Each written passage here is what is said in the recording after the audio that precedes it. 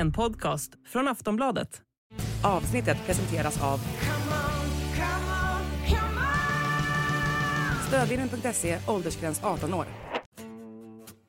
Dana White, vem är han egentligen? Ja, UFC-presidenten är ständigt uppe på tapeten med det ena galna projektet, skandalen, eller utspelet efter det andra.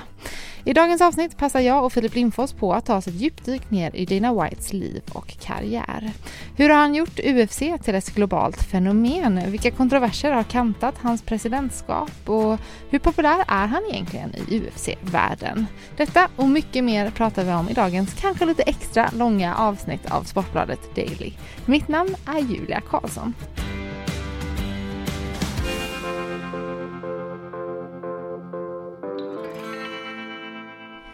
Filip Lindfors, det är dags att snacka lite om Dana White idag. Denna, minst sagt spännande människan kan vi väl säga. Ska vi börja direkt med vem är Dana White?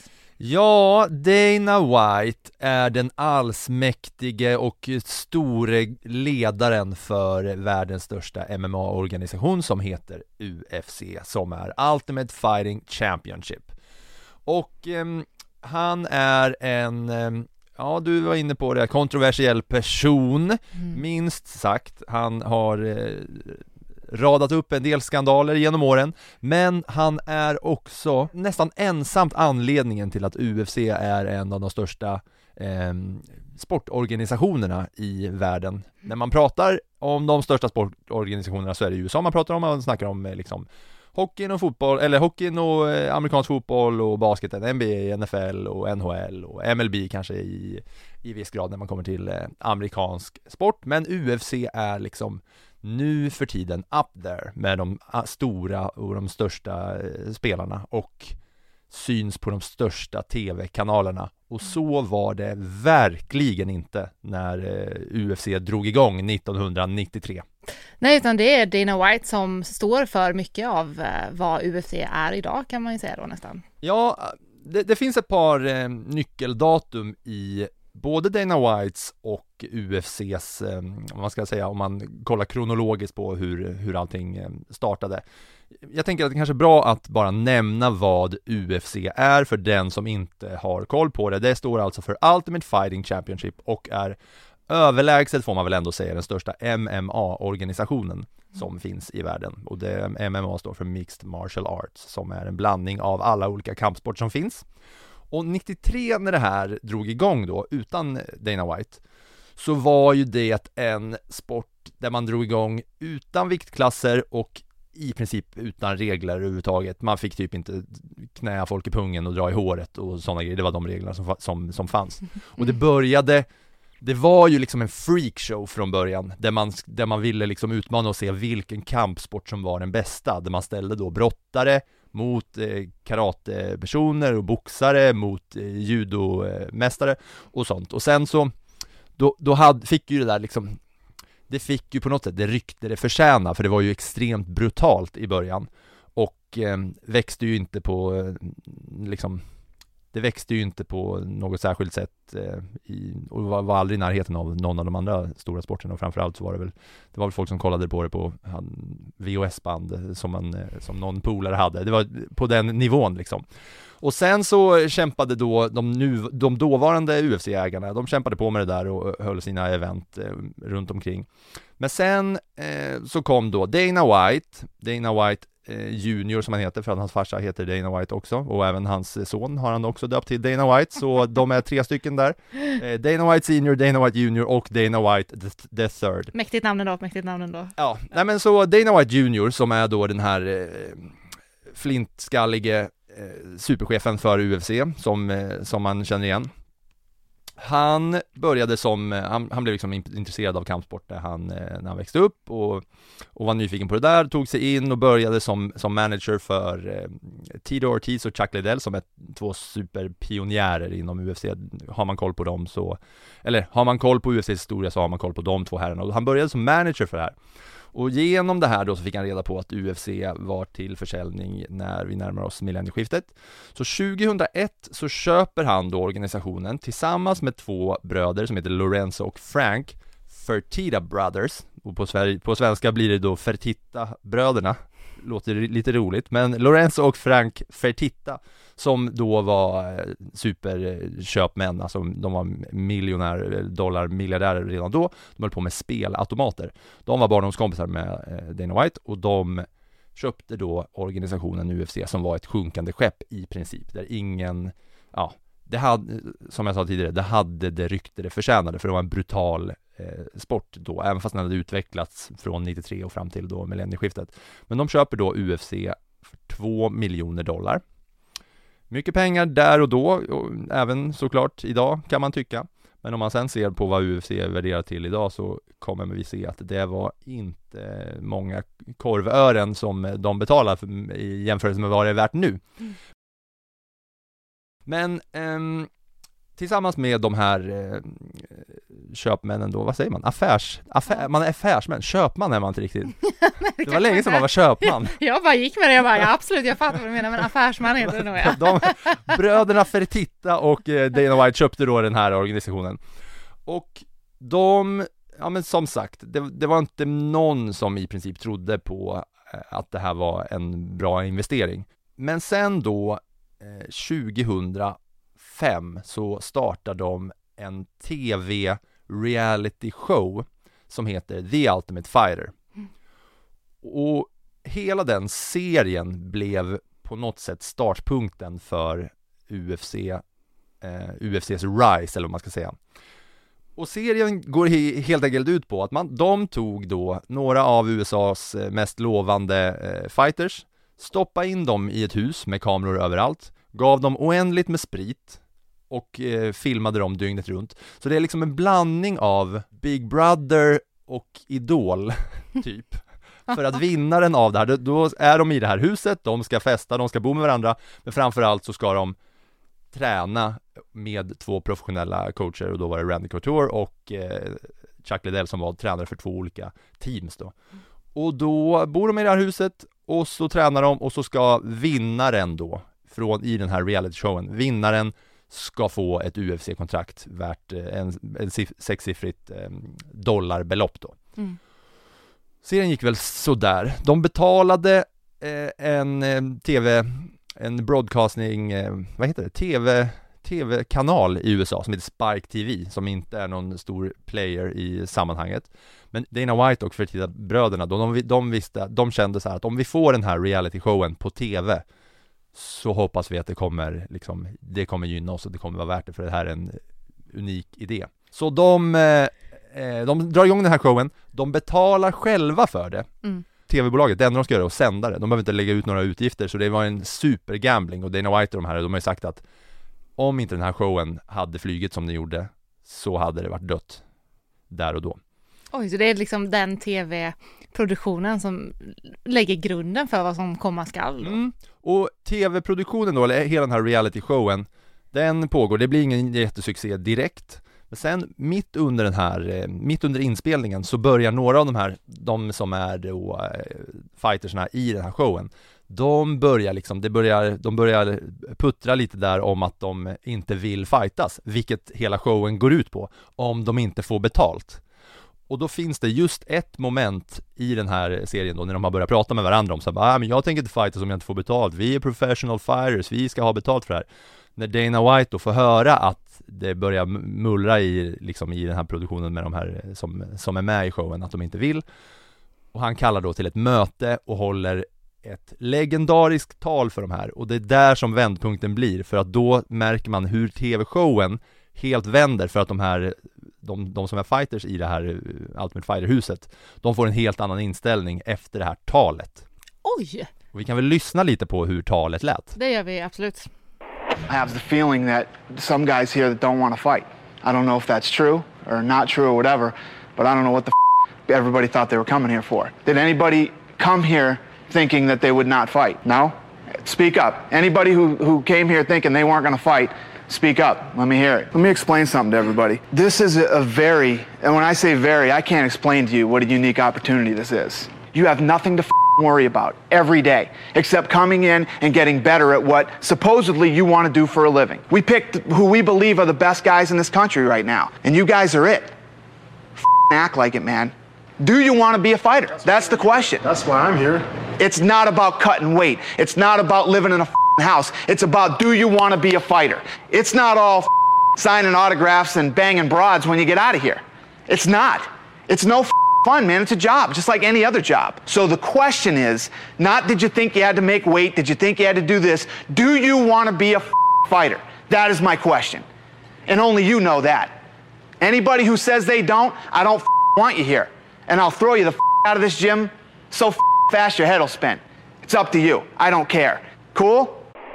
Med sin karisma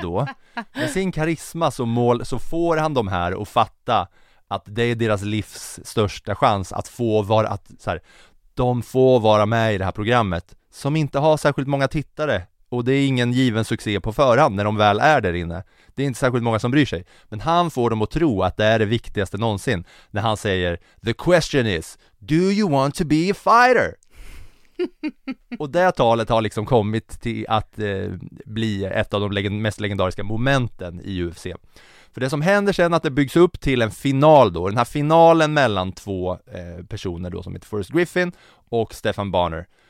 De ska då fightas i en final om att vi får ett UFC-kontrakt. Och den här fighten då som går på Spike TV under en tid när ingen bryr sig överhuvudtaget om UFC, den är så vild och så bra. Det båda är så offensiva och båda satsar så mycket som att det verkligen deras liv hänger på spel här.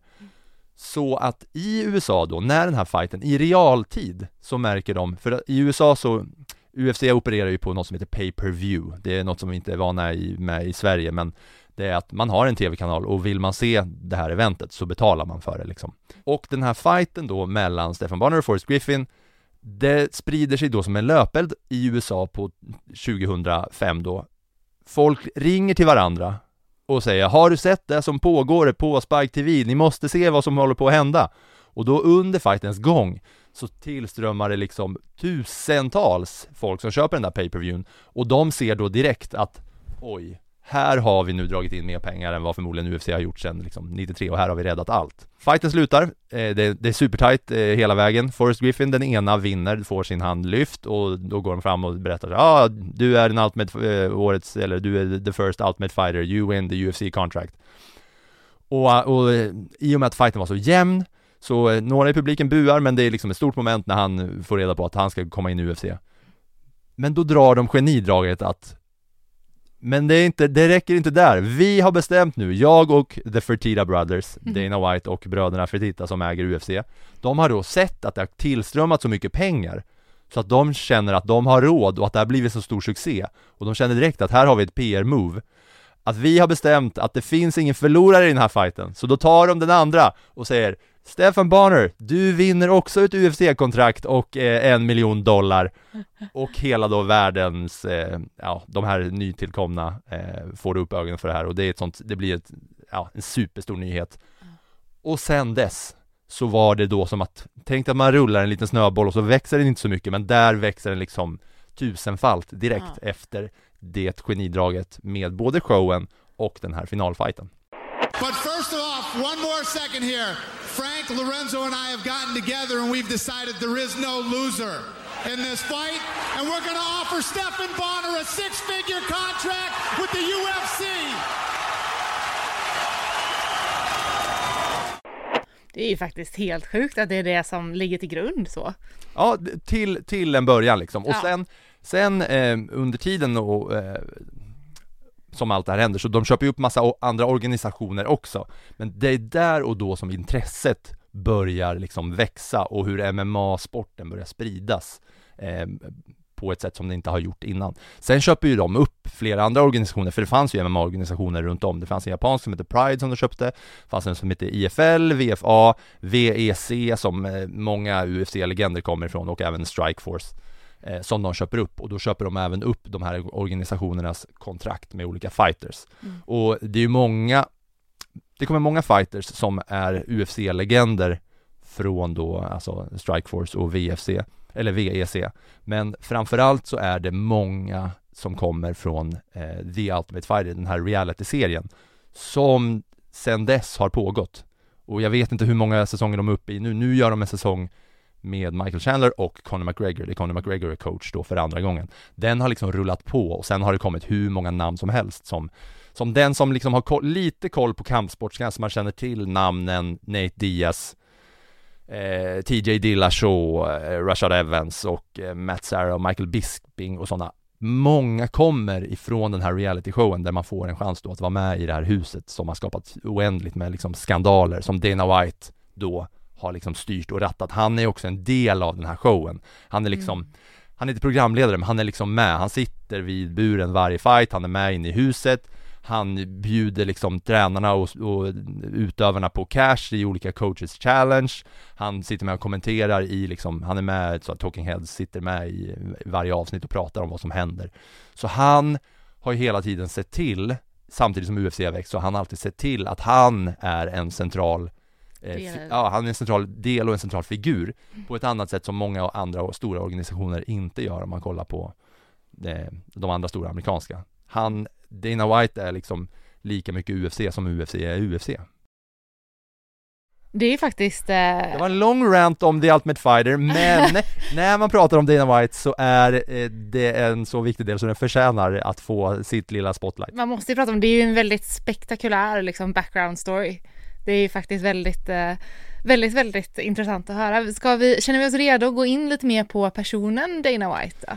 Ja, jag undrar om jag ska bara säga någon grej till som en liten grej. Jag undrar om jag ändå ska säga någonting som är en stor del av att UFC kunde växa på det sättet som det gjorde. För att samtidigt som MMA-världen började bry sig mer om UFC och fler började tuna in och fler kollade på den här reality-showen, så fattar ju de att det här är ju en sport som började med problembarn, skulle man kunna säga. Alltså det var många som var gamla missbrukare, många som var liksom problembarn i skolan, många som hade suttit inne och hade liksom problematisk bakgrund.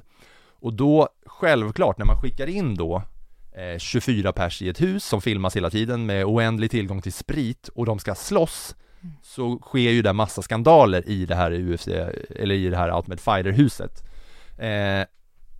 Och Dana White var då tillräckligt smart att när det var skandaler samtidigt som sporten växte genom åren, så såg han till att kicka ut dem som gick över gränsen direkt, för att han ville tvätta sportens rykte med det.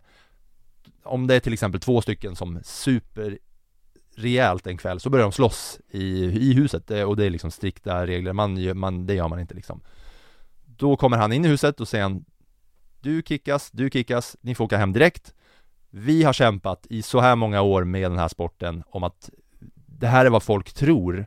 Vi vill att folk ska se att det här är en sport där det är liksom idrottsmän och inte problembarn som slåss, utan det här är en ren sport där man är superatleter och man tränar och man håller kosthållning.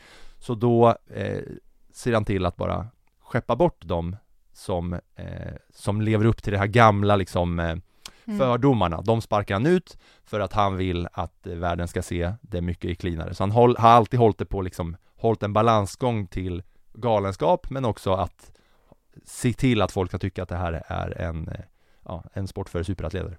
Alltså det är ju en intressant tanke, men man blir ju också lite så här, man ifrågasätter ju också att liksom skapa den miljön dock, så här, en stor miljö med en massa alkohol, alla de här, men jag antar att det är en del av det då, att det ska vara alla frestelser. Ja, och det kan jag säga, som har sett alla säsonger, det har ju ändrats otroligt från de tidiga säsongerna till hur det ser ut nu, i och med att det har pågått sedan 2005. Så i början så var det ju så här, de kom in och de tyckte ju att wow, vi får oändlig tillgång till sprit här, vi får festa och vi blir tv-kändisar. Men nu är det ingen som rör det. För nu är det liksom, alla är så superklina och att sporten är så stor och att det finns så mycket pengar och att vinna på att lyckas liksom. Det är fascinerande ändå. Vi går över till personen Dana White lite grann då, för nu får man ju liksom känslan när vi har pratat här att han är liksom något litet slags geni som har lyckats med hela sin vision med UFC. Men han är ju också extremt kontroversiell. Ja, det har han ju alltid varit. Och sen är han kontroversiell beroende på med vilka ögon man tittar på honom. Jag tror inte att den amerikanska högern, som den ser ut idag, tycker han är särskilt kontroversiell. För han har ju till exempel då så har ju Donald Trump har ju alltid varit en stor supporter till UFC och han har ställt upp för Dana White när han ägde Taj Mahal, det här oändliga kasinot som var så stort i Atlantic City som ligger utanför New York, New Jersey tror jag till och med att det kanske ligger i. Där när UFC behövde liksom arenor att vara på så har liksom Donald Trump ställt upp för att han alltid varit superintresserad och ett fan av sporten. Så Donald Trump syns ju frekvent tillsammans med Dana White och han har suttit i ringside många gånger bredvid alltså UFC-presidenten har suttit bredvid UFC-presidenten på de här eventsen. Och Dana White har ju både liksom haft Donald Trump att tacka för mycket, men han har ju även sett att det här är ju bra PR att vi har den förre presidenten här hos oss. Det kommer ju lyfta lite rubriker och sådär. Och om man kollar på hur han som liksom, om man hänger kvar där i liksom amerikanska högern så här, till exempel covid-eran där 2020 när världen stängde ner. Då var det ju stora rubriker om nu stänger NHL ner sin regular season, MLB stänger ner sin försäsong och alla stora sportorganisationer, eller hela världen la ju ner. Det Dana White gör då är att han vill då levela upp, för han ser en chans, om det inte går någon sport på tv överhuvudtaget, då kanske UFC kan gå på tv och då är det enda man kan kolla på, om man inte vill kolla på gamla repriser som liksom vissa börjar köra med. Så Dana White går ju då emot vad hela världen säger och levlar upp genom att gå ut och berätta att de har köpt en ö, berättar han. Vi har faktiskt köpt, vi har säkrat upp en ö som vi kommer hålla events på. När hela världen stängde ner så känner vi att vi vill kicka igång. Så jag försöker hitta lösningar och det är den retoriken han jobbar med. När alla säger att det är ett stort problem, då säger jag bara måste hitta lösningar. So I'm going to continue to pump fights out. I've also secured an island. I've got an island. The infrastructure is being built right now. We're going to do all of our international fights on this island. So when we do this fight on April 18th, international and local, in the United States, we're going to start cranking. The UFC will be back up and running. Då får den hela medievärlden emot sig. Och han kämpar på med att genomföra de här eventen. Så han lyckas få igenom, samtidigt som allting bara stänger ner och alla säger att man ska stanna inne, så lyckas Dana White genomföra events i Florida, först i Jacksonville, av alla platser också kanske den mest väntade platsen, att man lyckas genomföra någonting som går emot covid-reglerna även innan det hade liksom splittrat upp hela världen i vilket läger man stod på. Men sen då det Dana White körde på, att han hade köpt en ö. Då får man så här Pablo Escobar-vibbar. Och det bygger ju också upp hela den här vibben av att han är liksom en allsmäktig superledare. Men det var ju bara en lögn, för att de hade ju bara säkrat upp att de skulle få vara på Yas Island i Abu Dhabi, där allt redan var i princip klart. Då säger han i intervjuer med ESPN så, men vi har säkrat upp en ö. Infrastructure is being built right now, när det redan fanns där och var klart. Och han hintade då om att men i och med att man måste hålla avstånd, man ska vara utomhus, så vi pratar om att vi ska ha en bur på stranden. Det kommer bli ett av de coolaste eventsen någonsin. Sen var det ju liksom i en uppstyrd arena till slut liksom. Och han sa att UFC betalade oändliga summor för att få hålla de här eventsen där. Men sen har liksom det kommit rapporter, eller folk har granskat det där, och det har visat sig att det är Abu Dhabi som har betalat UFC enorma summor för att de ska vara där. Men han har bara kört på en full lögn för att han vet att det är bra PR liksom. Och sen går han på en rant mot media där han liksom så här berättar, vad har de någonsin gjort? Varför ska man lyssna på the media? Och berättar att han hatar median liksom. Och det är ju också ett narrativ som amerikanska högern lever mycket på, etablissemanget och att medierna är onda och hela den grejen. Så där har han alltid i princip i alla år varit en person som använder den typen av retorik, samtidigt som han utnyttjar det när det passar honom. Och det finns oändligt många exempel på hur det har gått till. Men just det här under covid och Fight Island då, som de döpte det till, vilket också var ett liksom genidrag PR-mässigt, att alla började prata om det, även fast hela världen var emot det på ett sånt sätt. Och det gick ju kanon för dem. I'm not afraid of the media. Why should anyone listen to the media? Who are these people? What makes them experts? What have they ever accomplished? They criticize me for even trying to find a way forward because it's easy to criticize from the sidelines when you risk nothing and do nothing. But we need to fight this thing. Instead of panicking, let's find solutions. Ja, det låter som att han vet vilken publik han ska vända sig mot och hur han ska prata för att nå igenom bruset på något sätt.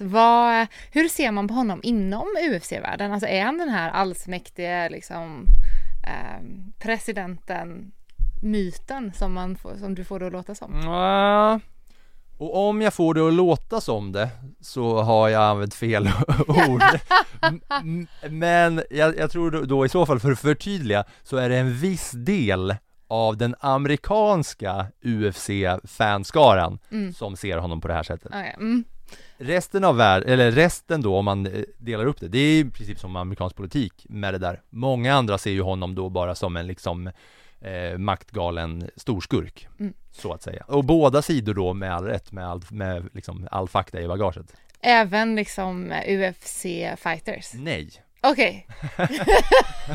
Om man ska fortsätta på Trump-spåret så finns det några stycken som också har nära band till Trump och som är lagda åt högerhållet i UFC. Om man snackar liksom George Masvidal och Colby Covington och historiskt finns det ju många andra sådana också.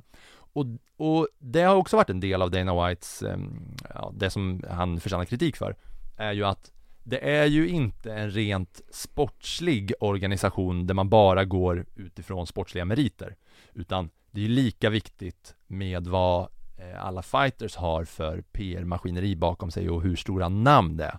Och det har man ju sett att genom åren så har de då som kanske har till exempel då de här två som jag nämner, Colby Covington och George Masvidal, de har liksom nära kopplingar till Trump och de har ju fått stora fighter och hamnat då som liksom main events som det heter, så när man är den här sista, det som är huvudattraktionen på galan.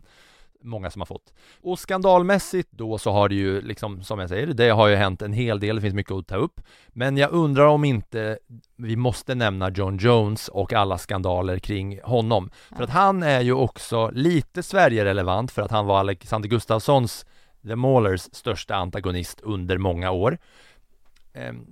Dana White, han har ju liksom sparkat folk som har gjort fel eller som har skämt ut organisationen. Det har han gjort förut. Men det gäller inte alltid alla. Och John Jones är ett av de här stora namnen som tillåts spela med lite egna regler. För John Jones, han vann mot Alexander Gustafsson i en legendarisk fight som gjorde att Alexander Gustafsson blev ett av de största namnen under flera år. Men John Jones har ju haft chansen att få sparken från UFC flera gånger, men det har Dana White valt att inte göra. Då börjar det med att han åkte dit för kokain och sen har han åkt dit för doping. Och båda de här gångerna så har väl kanske Dana White haft en chans att kicka John Jones, men nej, det räcker inte där. För att han har även kört på en gravid kvinna när han körde rattfull i sin bil och smet ifrån det här. Och då kanske man tänker, Dana White, nu kanske väl ändå dags att kicka John Jones. Men John Jones var ändå ett så stort namn och han hade så mycket fans och det var så många som köpte pay-per-views för att kolla på John Jones. Så trots att han körde på en gravid kvinna och smet så får han fortsätta. Sen har vi också andra fighten som skulle vara mot Alexander Gustafsson när de skulle mötas i returmatch i Vegas.